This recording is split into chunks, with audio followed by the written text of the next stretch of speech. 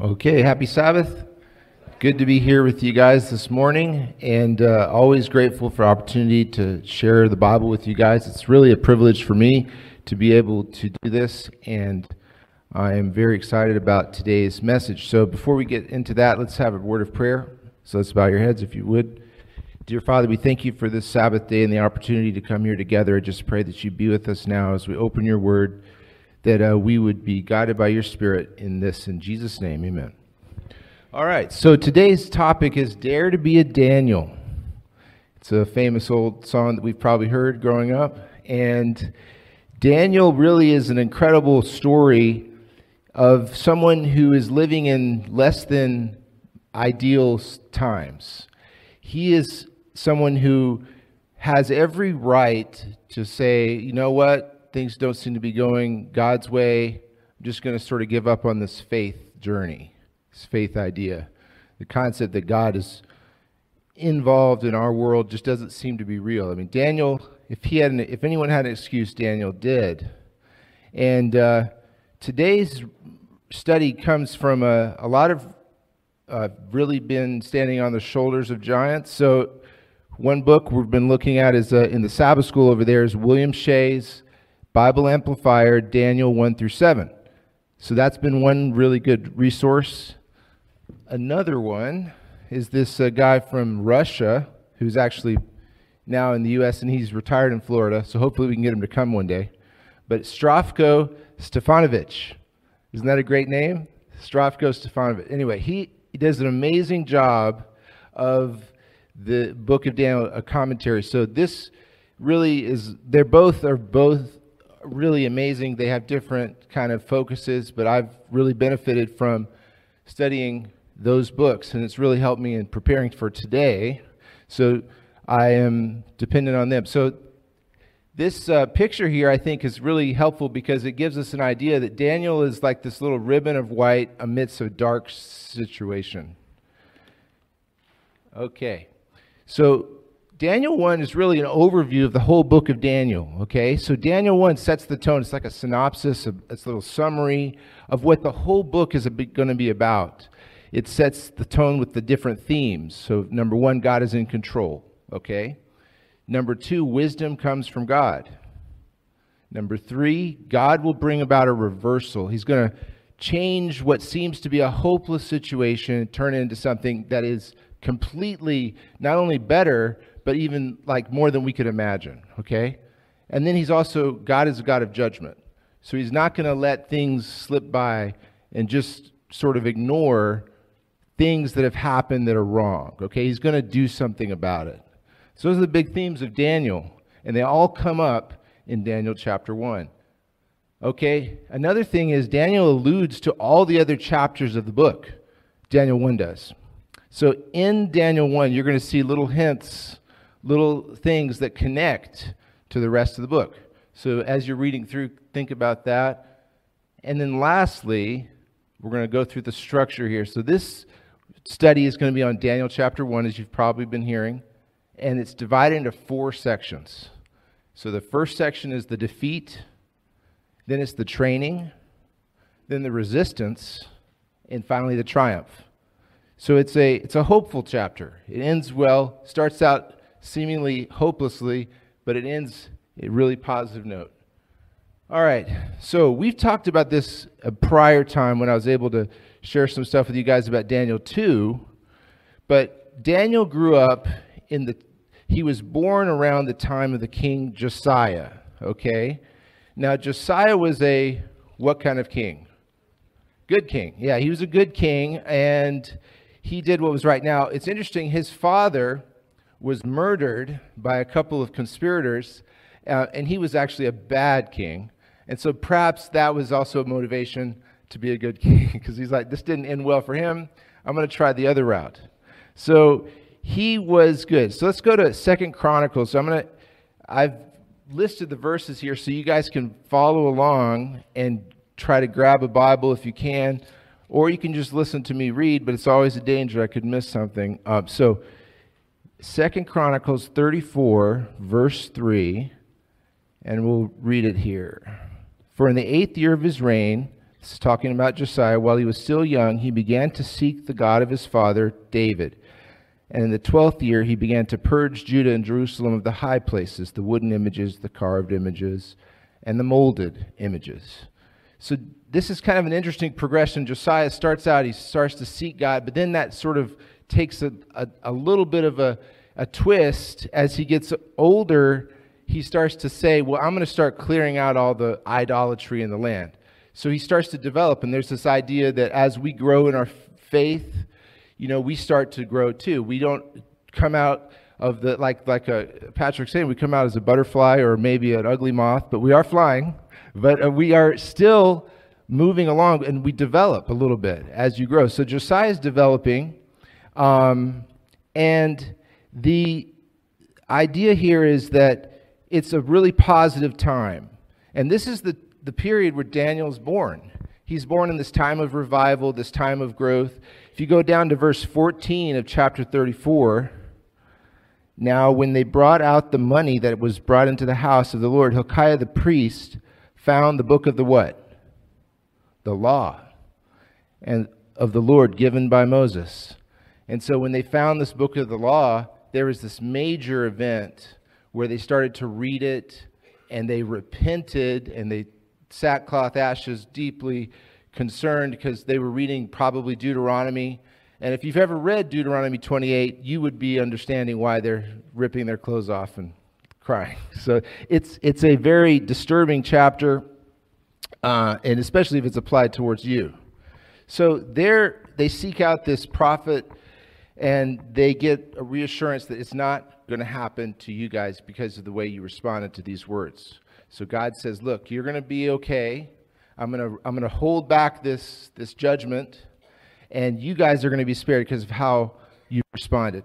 And this is great. So in verse 18, Josiah, his response, okay, then Shaphan the scribe told the king, saying, Hilkiah has found me a book, and Shaphan read it before the king. So the king reads it. Again, he repents.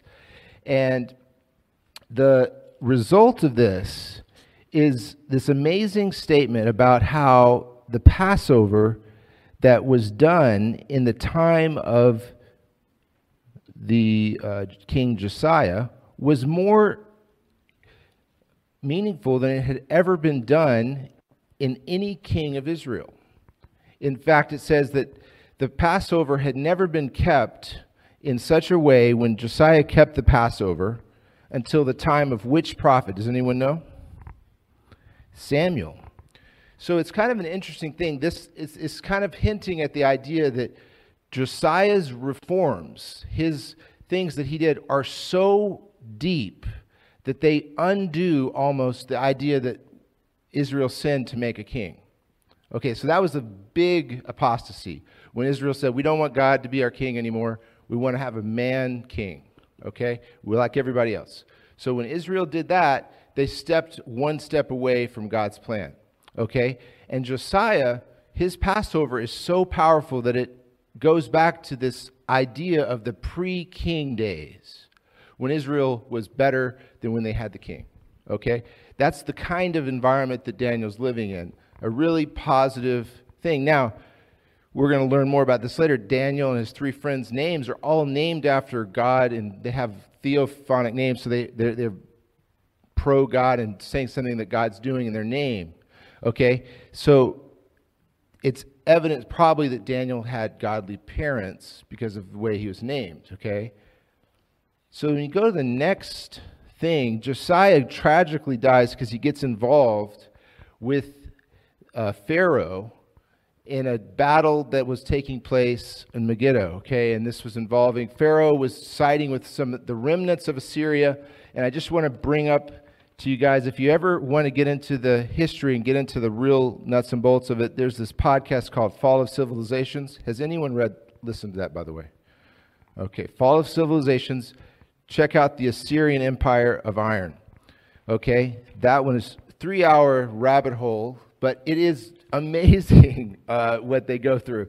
And the last king of Assyria really is the one that when we think of the Assyrians, you think of these big reliefs where you have these lions with wings and stuff on this wall. That was Assurbanipal, and he made these last, it was the idea in the kings of Assyria to kill lions as a sort of sign of their manliness and ability to rule. And so they would do that. Now, the Pharaoh was going with Assyria because they were just the last real resistance for the Neo-Babylonian new king on the block that was on the rise. And Josiah was pro-Babylon, so he was going to go help the Babylonians. Pharaoh was like, stay out of this, don't get involved, you'll be fine. And Josiah was like, I'm going to be involved. And he got killed. So when he dies, Josiah's son Jehoaz is put on the throne. Now, when Pharaoh is able to settle things in his first battle with the Babylonians, and he comes back, 2 Kings, we're going to go to now things start to turn dark for Israel. 2 Kings chapter 23 and verse 34. So then Pharaoh Necho made Eliakim, the son of Josiah, king in place of his father Josiah, and changed the name to Jehoiakim. And Pharaoh took Jehoaz and went to Egypt, and he died there. So the first king of Israel after Josiah, Jehoaz, was a 3-month reign, not very long. He was deposed by Pharaoh Necho. Pharaoh takes another son of Josiah, renames him, which is important. Think about this. Hold this in your mind for later. He gets renamed, and for all it appears, Jehoiakim is really okay with it. He's really okay with Egypt being their master, and he doesn't really go against it, because if you see the next few verses, Jehoiakim comes up with the money, there's the tax that's being required, and he sort of follows the rules. In other words, he is not resisting this new master that is not God's appointed person over him. He is okay with whatever's happening. Another thing about Jehoiakim is he's not really pro-prophet of God. Okay, if you go to Jeremiah chapter 36, verses 22 to 24, we're going to see a good character image about how Jeremiah was viewed by the king Jehoiakim. All right, so we're going to Jeremiah chapter 36, verses 22 to 24. So Jeremiah has been prophesying here, and a scroll is given to be read before the king. And this was in the winter, I guess. In verse 22, it says, Now the king was sitting in the winter house in the 9th month, with a fire burning on the hearth before him. And it happened when Jehoiada read 3 or 4 columns that the king cut it with the scribe's knife and cast it into the fire that was on the hearth. So it's getting an interesting picture of Jehoiakim here. He hears a little bit of Jeremiah's prophecy, and he says, "Oh, cut that part out," and then he burns it. Okay, and then he continues, and until all the scroll was consumed in the fire that was on the hearth. Yet they were not afraid, nor did they tear their garments, the king nor any of his servants who heard all these words. So you see, Jehoiakim is kind of the opposite character of his dad, Josiah. Okay, when the prophet is reading a scroll of judgment about to happen, what you should do, his response is, let's just burn the thing. We don't really, and then they just sort of like, okay, on with the regular day's business. So Jehoiakim is not a character that is listening to God's prophets. He's okay with the name change. He's okay with this new master. He doesn't resist it in any way, and he does not want to go with what God's telling him to do. He's sort of, if you go back to Jeremiah 7, he has this interesting thing, because Jehoiakim's name still has this interesting God name in it. It's Jehovah will act, or something like that. And so there's this interesting idea that Jehoiakim is retaining some level of God in his life. He's sort of gotten to where God is part of his repertoire, but it's not all of it. You know, there's other things he's got in there too. He's got Egypt, Egypt's culture, Egypt's idols. That's okay. But God's part of it, but he's not my soul master, okay? And Jeremiah's a little fringe, a little extreme. But he still holds on to God in the good parts. Like in chapter 7 of Jeremiah, verse 4, So there's this saying that's going around, and Jeremiah in his sermon says, "Do not trust to these lying words." This little phrase that gets floated around Jerusalem, the temple of the Lord, the temple of the Lord, the temple of the Lord are these. So Jeremiah is like, listen, you guys can say the temple of the Lord, God's house, this is God's people all day long. It's not going to do any good. The judgment is coming. Okay? And so, as you can imagine, Jehoiakim really didn't like that. It wasn't really a pleasant thing to him, so he would burn these kind of statements. Now, if you go back to 2 Chronicles chapter 36, we see what happens ultimately. And Daniel is going to come into this in a second here. So 2 Chronicles chapter 36, verses 15 to 16. All right. And the Lord God of their fathers sent warnings to them by his messengers, rising up early and sending them, because he had compassion on his people and on his dwelling place. But they what? Mocked the messengers of God. And what did they do to his words? Despised his words. And what did they do to his prophets? Scoffed, mocked them, made fun of them, until the wrath of the Lord arose against his people, until there was no remedy. So there came a point where God had to act and do something about it. So we have these two halves, really. So Daniel's earliest years are in this really high point in Israel, all the way to the point where the Josiah king had undone the apostasy even of becoming a king. Okay, even of choosing a king, that idea had been undone in Israel. Then he goes to he's under this other kings, Jehoaz and Jehoiakim, who are totally against God's prophets to the point of just burning their books, okay? They're burning them. And Jerusalem is going to fall. So he's seeing things unraveling, okay? And then that's where we're going to pick up in Daniel chapter 1. So go to Daniel 1. And this is where our first start is, the defeat. Okay, so we're going to look at Daniel 1, verses 1 to 2.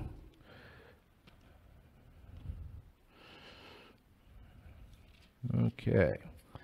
All right. In the third year of the reign of Jehoiakim, king of Judah, Nebuchadnezzar, king of Babylon, came to Jerusalem and besieged it. And the Lord gave Jehoiakim, king of Judah, into his hand with some of the articles of the house of God, which he carried into the land of Shinar, to the house of his God. And he brought the articles into the treasure house of his God. All right. So the first thing, right in the first verse, we see a theme of Daniel coming out. All right. Who gave Jehoiakim, king of Judah, into the hand of Nebuchadnezzar? Who did? The Lord. Very interesting.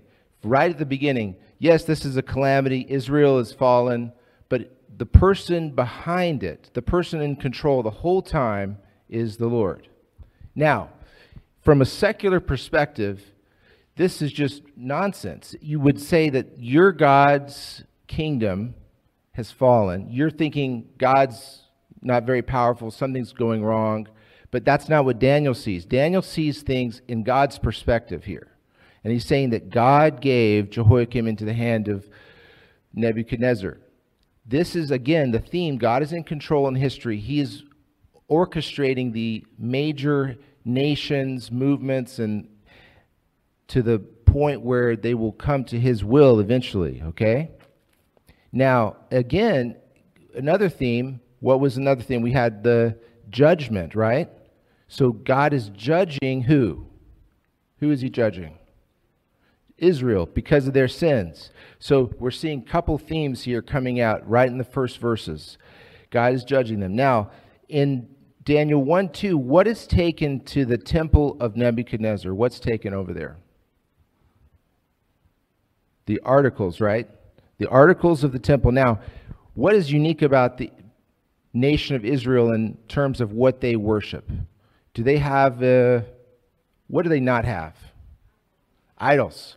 So the only thing they could take to Babylon was what? The different articles of the first. So the way that Babylonians would you triumphed over a nation is you'd bring the god of that nation, you'd parade him through this gate. This is a really amazing gate. It's called the Ishtar Gate.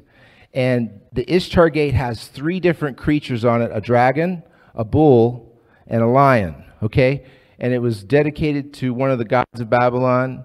And so you'd parade these idols through, and you'd say, look, our God killed these gods. We knocked out these gods. Or they may not, we've subjugated them.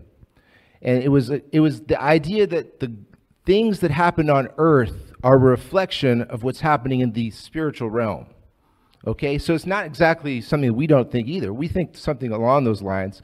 But what they're saying is that the gods battled while we were battling, and our gods beat their gods. So we're going to parade them through the land, okay? Now, there's this interesting thing that comes up right away, is this idea of Daniel in the critic's den, okay? So right away, people have said, well, this is not an accurate book because we see the 3rd year of the reign of Jehoiakim, Daniel 1:1. Because if you go to Jeremiah 25, verse 1, you're going to see something different. Jeremiah 25, verse 1 says the 4th year. So how do we reconcile that? Well, what's interesting about this is an example of something I think is really important, that the information that was available in the 1800s when a lot of these critics were coming about, you realize that a lot of the critics are a result of the French Reformation, the French Revolution, not the Reformation, but the French Revolution, and the ideas of a sort of a modern way of thinking were applied into theology, okay? And so at the time, we just had Greek sources and then the Bible. So we didn't know about this thing called the Ascension Year, okay, the Ascension Year. For instance, when the Queen died in England, Charles became king, but he wasn't crowned until later, right? It's the same idea. The king in Babylon was not crowned until the new year. And he would have to go through that gate, the Ishtar Gate, and then he would go into the temple, and the priest would do this interesting thing where they would slap the king until he started crying. He would kneel down in front of them, and then he would start slapping him until he started weeping. And so it's the idea that he had to show some sort of visible sign of humility to the God that was in charge. And that gives you kind of an idea of how much power the priest had over that area. But in Babylon, as a result, Daniel would be using the succession year. Now, we found out about this recently with the discovery of a lot of the cuneiform and some of these scrolls. And all this came to light. So this is an example of how in Jerusalem, they didn't have the same sort of reckoning. They had a more of a 1, 2, 3, 4. And so Jeremiah would have used this form, and then Daniel, being in the Babylonian side, would have seen this other way of counting. And so it's easy to reconcile now. So there's a lot of things that still are out there. We don't understand why this is the way it is in the Bible. It doesn't seem to fit with the evidence we have now. You have to recognize there's a lot that we have not found. We have to continually dig, excavate. Lots of stuff has been destroyed, and we just may never find out this side of heaven. But again, don't let something that appears to conflict get you. There's lots of examples of things working out as more evidence comes along. So Daniel comes to Babylon. In verses 3 to 5, some things start to happen right away. He starts to get training. And he had to learn 4 languages probably: Akkadian, Chaldean, Imperial Aramaic, and Sumerian. Now, a lot of these would be very similar to the language that he's already familiar with, Hebrew, so they have a similar roots. So it's like Spanish, French, and English. But they definitely was a challenge, okay? So he was learning, and this thing comes to light here in verse 3. It says, "Then the king instructed Ashpenaz, the master of his eunuchs, to bring some of the children of Israel and some of the king descendants and some of the nobles." Now, this idea of the eunuchs, I had always thought that Daniel was being made a eunuch here. Now, it's possible, after looking at this, that it's not the case. And I want to show you why that is. Now, it's not saying that he wasn't. It's just possible that he was just brought to Babylon as a noble. So if you go to Genesis 39, The word there for master of the eunuchs is Rabsaris. In Genesis 39, verse 1, we see another Rabsaris. Interestingly, this story is also parallels with Daniel's story. So Genesis 39, verse 1. Now Joseph had been taken down to Egypt, and Potiphar, an officer, a captain of the guard, an Egyptian, brought him from the Ishmaelites who had taken him down there. Now this word Rabsaris is right there referring to Potiphar. So we know Potiphar wasn't a eunuch. That whole story about Joseph's interaction with Potiphar's wife would sort of be meaningless if he was a eunuch. It is definitely the case that Potiphar was not a eunuch. Now, so if you go back to Daniel then, it's possible that, and there's other examples we could go through, that Daniel was just one of the masters of, it was basically master of the guard, master of the officials. He could have been that. Now, it's not saying that maybe they did do that to them, but another reason why we think that could be not the case is verse 4. So young men, Daniel 1 again, Daniel 1 verse 4, young men in whom there was no what? Now that phrase, no blemish, is referring to, is a phrase that's used in reference to the priests who had to be completely, like physically without defect to be able to serve in the temple.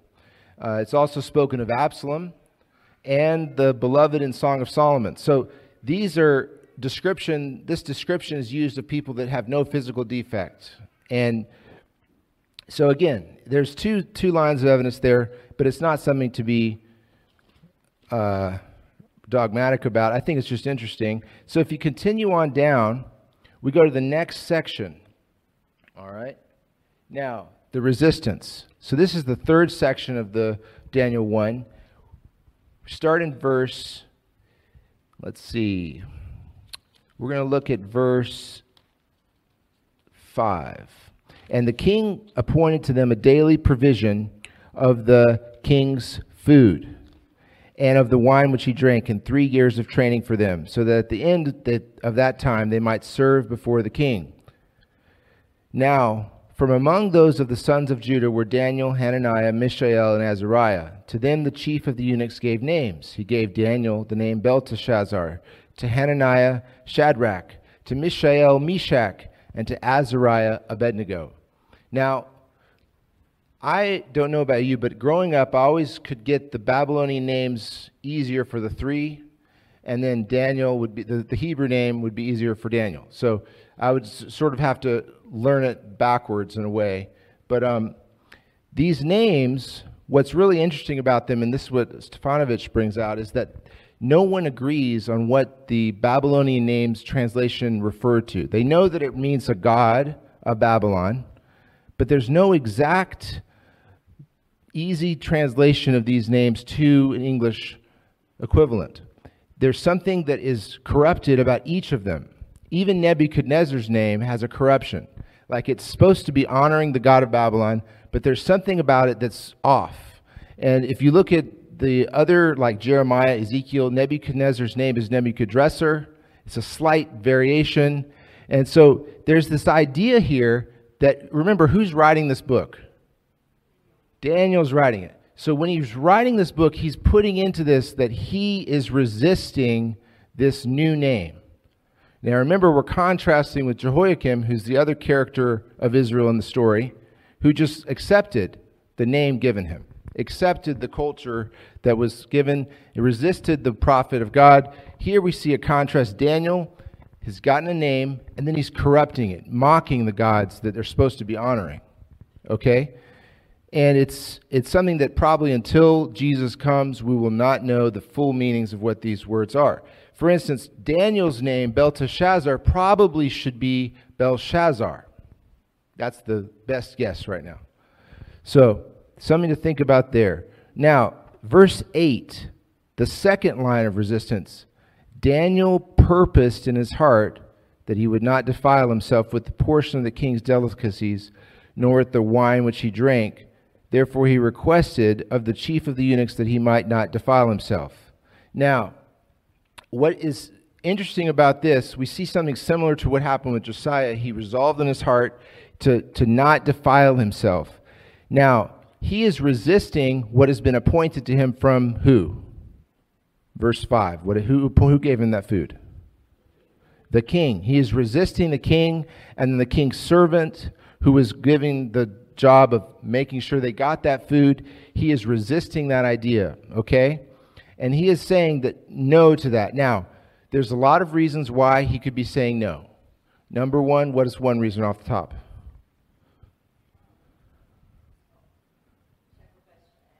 Idolatry. So that the meat was sacrificed to Marduk or some god of Babylon and then brought into the Israelites. And so by eating it, they're honoring this god. Okay, what's another one? Unclean. In these books here, they talk about some things they've dug up somewhere. So, the nice thing about the Babylonians, they used clay.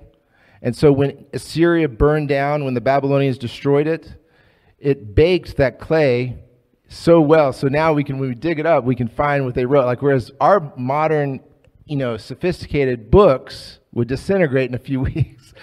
So sometimes the old ways can work better. But the Assyrian method of keeping records has worked out when you dig things in the past. We've been able to see this. But we know that the soldiers had a diet of horse and pig, okay? It was a horse and pig diet on their way to fight these different battles. So we know that was definitely on the menu, both of which were not allowed for Israel. Okay, that's another one. Anything else? Any other ideas? Why would Daniel not want to take part of this food?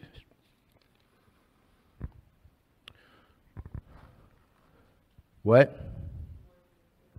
Didn't want to be assimilated. Yeah, I think there's something there. Like, if you look at in the Bible, often when there's a covenant being made, I wish Joe was here, the covenant. So when a covenant is being made, the persons after it's made eat. That's kind of a symbol of what you do after a covenant. So it's a way of showing good faith between the two, that they're agreeing to the terms. Another thing here is that the king is taking the responsibility of giving them the food. So as a result, when we think of food, we often don't think of it this dramatically, but really, what is food? Food is what for us? Life. Okay, so yeah, you have to sort of expound, like if we restrict ourselves from food, we will all die. So we are dependent on all of the food that we get from Publix or Walmart or whatever it is to live, okay? And so Daniel, by saying he was not going to take the king's food, is saying that his source of wisdom, his life, is coming from where? It's coming from God. He is resisting in that sense. Now, what Daniel's doing here, he made this decision. In verse 12, notice what he says that he wants. So he gives this, it was 3 levels. So the king, then the chief of the eunuchs, and then, verse 11, it says, the steward whom the chief of the eunuchs had set. So there's 3 levels down. So Daniel's negotiating here. Please test your servants for 10 days and let them give us vegetables to eat and water to drink.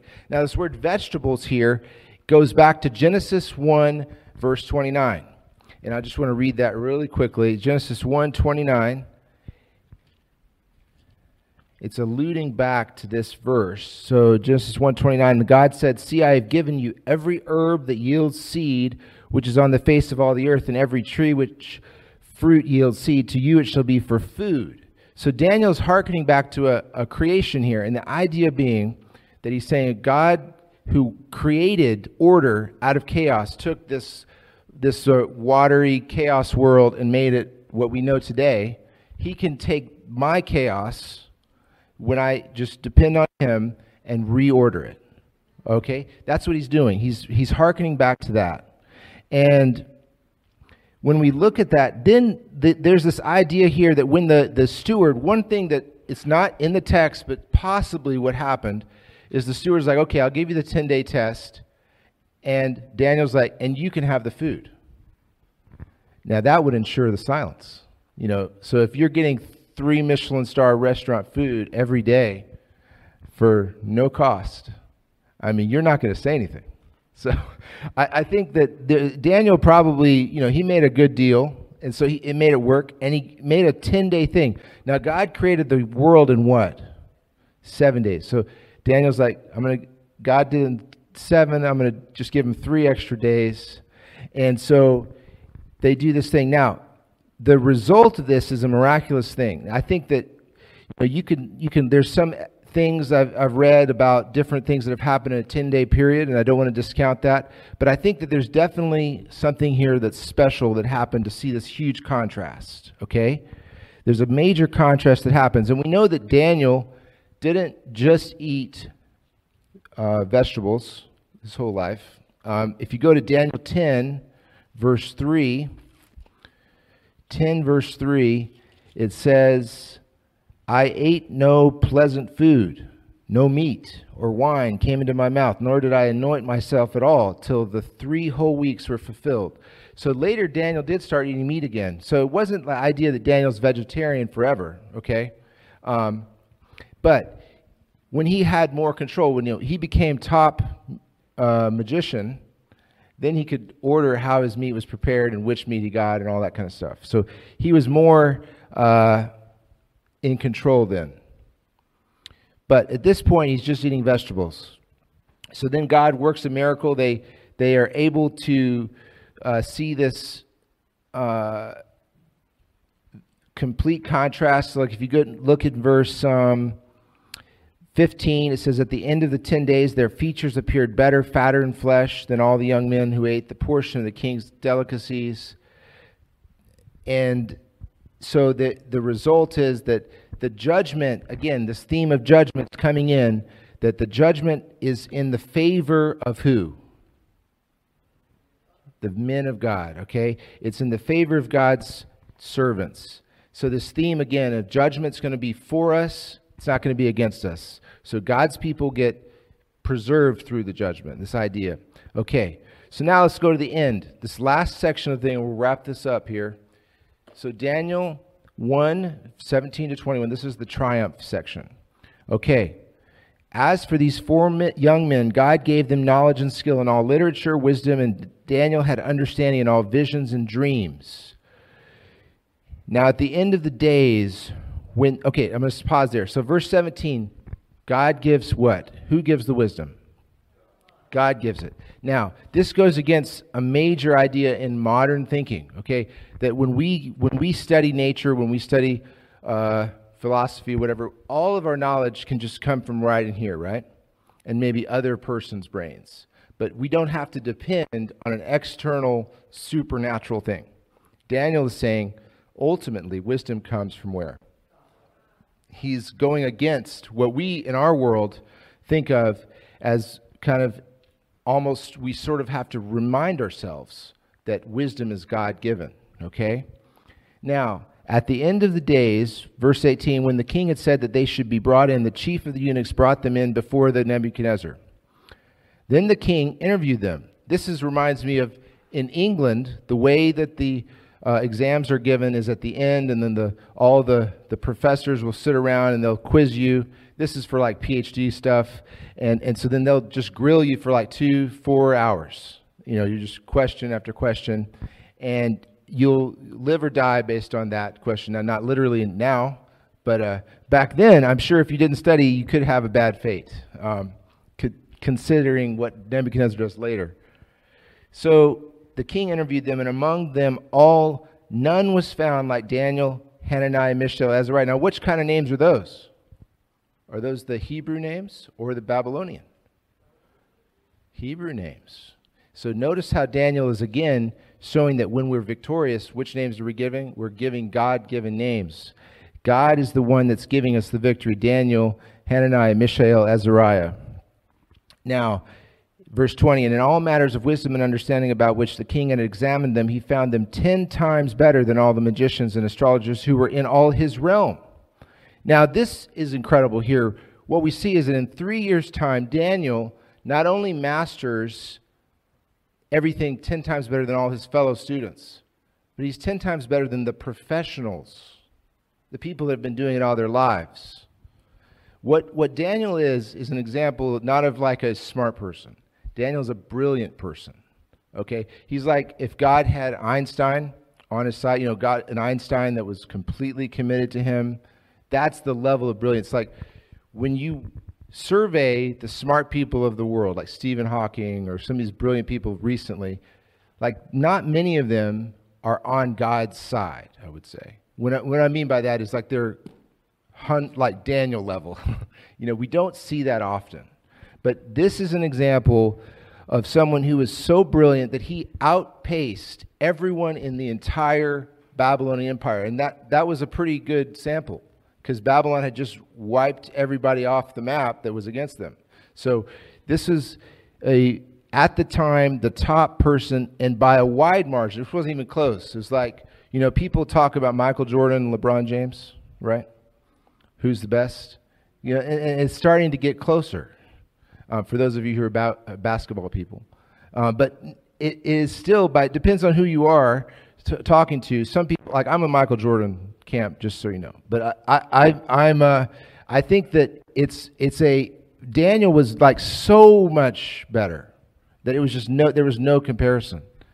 All right, so enough of that. I think that the next thing we want to think about here is this reversal.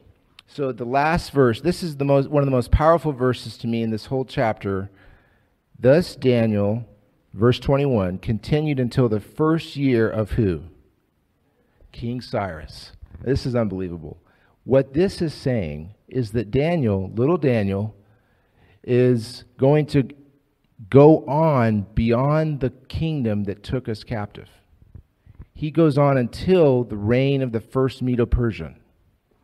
So in this first chapter, what we're seeing here is this defeat all the way in till where Daniel exists to where the exile is, everyone goes back home. Now, Daniel doesn't get to go back home. He dies, I think, before that opportunity. But it's a symbol, though. It's just giving you like a shadow. Like everything in this world's a shadow. Like when you see the Atlas moth, that big giant moth, it's like, wow, it's amazing that there's a huge moth flying around that's able to exist like that. It's a shadow of like in heaven, we'll probably see moths way bigger. It's a little hint. And so this has given us a hint at the ultimate reversal of how Daniel, things looked terrible. Everything was going bad. Exile, the king was in the wrong place. He was accepting everything, whereas Daniel was like, I'm not going to do that. I'm going to resist it. And this ends okay because Daniel trusts in God through this whole period.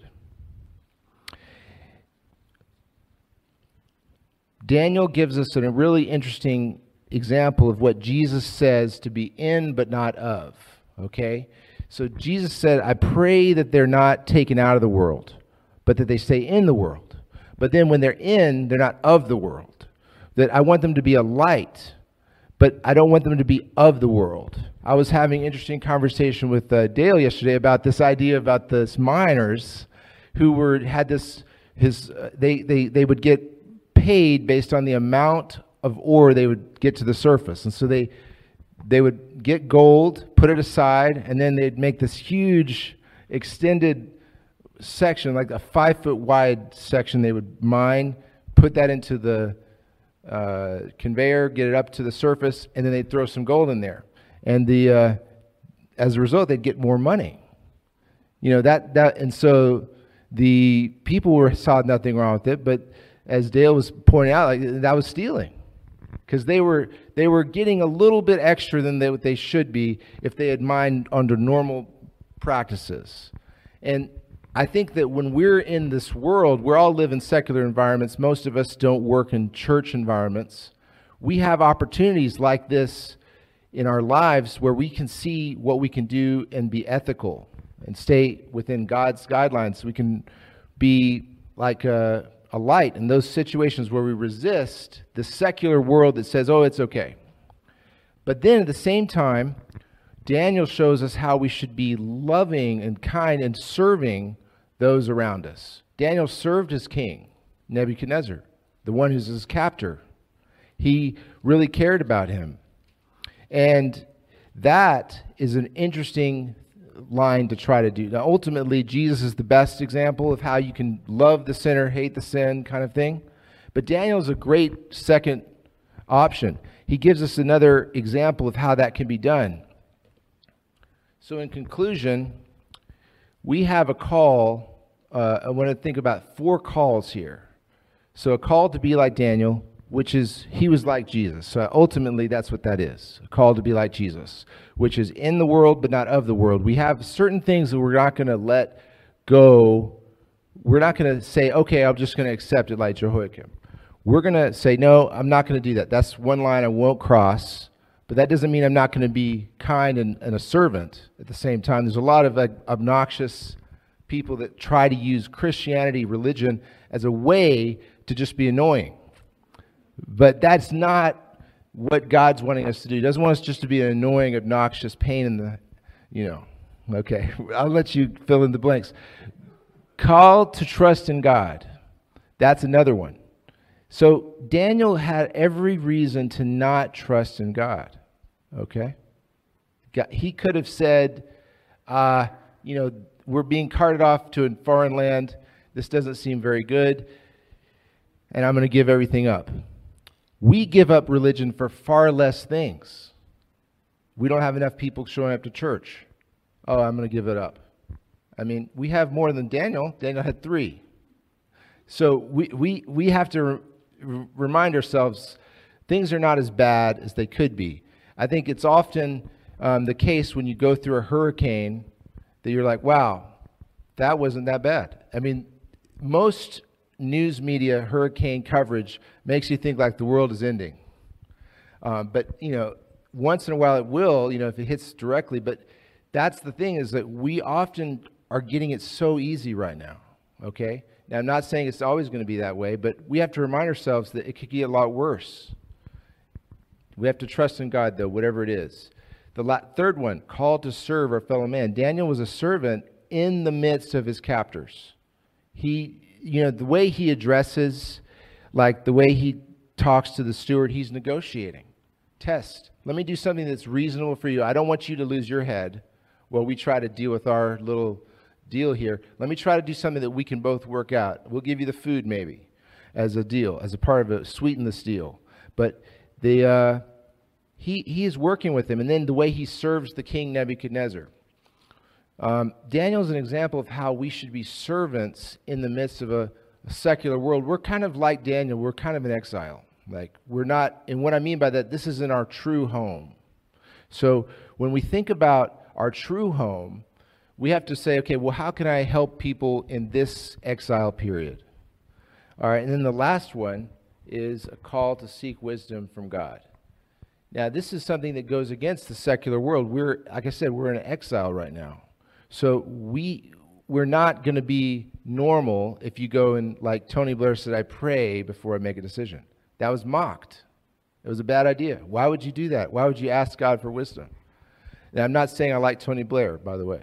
I'm just saying that he said something that was considered a ridiculous statement in the modern secular world, that you would pray before you make a decision. How dare you? You should go and consult your scientists. I'm not saying don't do that, but I'm just saying that people in our world see the idea that we need to go outside of ourselves as something bad. And that's what we got to say, no, we actually do believe in that. Now, you can be clever how you say that. You don't have to you can, like Jesus said, be wise as a serpent, harmless as a dove. So you have to be thoughtful in all these things. But I think that Daniel gives us an example here. Called to be like Daniel, called to trust in God, called to serve our fellow man, called to seek wisdom from God. So is that something you guys want to answer those calls? You want to raise your hand? Okay. All right, let's have a prayer and we'll close this. Thank you, Father, for this time together in this study of Daniel. Thank you for his example. We just pray that you would please give us your spirit. Lord, we know that Daniel was a very smart, brilliant man, and we are not anywhere close to that here. But we know that you have wisdom from heaven and that we need it.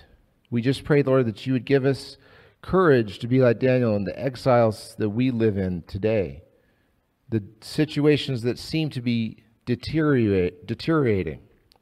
We just pray that you'd help us to have faith. We pray, Lord, that you'd remind us to know that you will change these circumstances and make them right one day. We pray that that day would come soon. We pray that you'd help us all to be there when that day comes and be on the right side of that judgment. We pray, Father, for all these things in Jesus' name. Amen.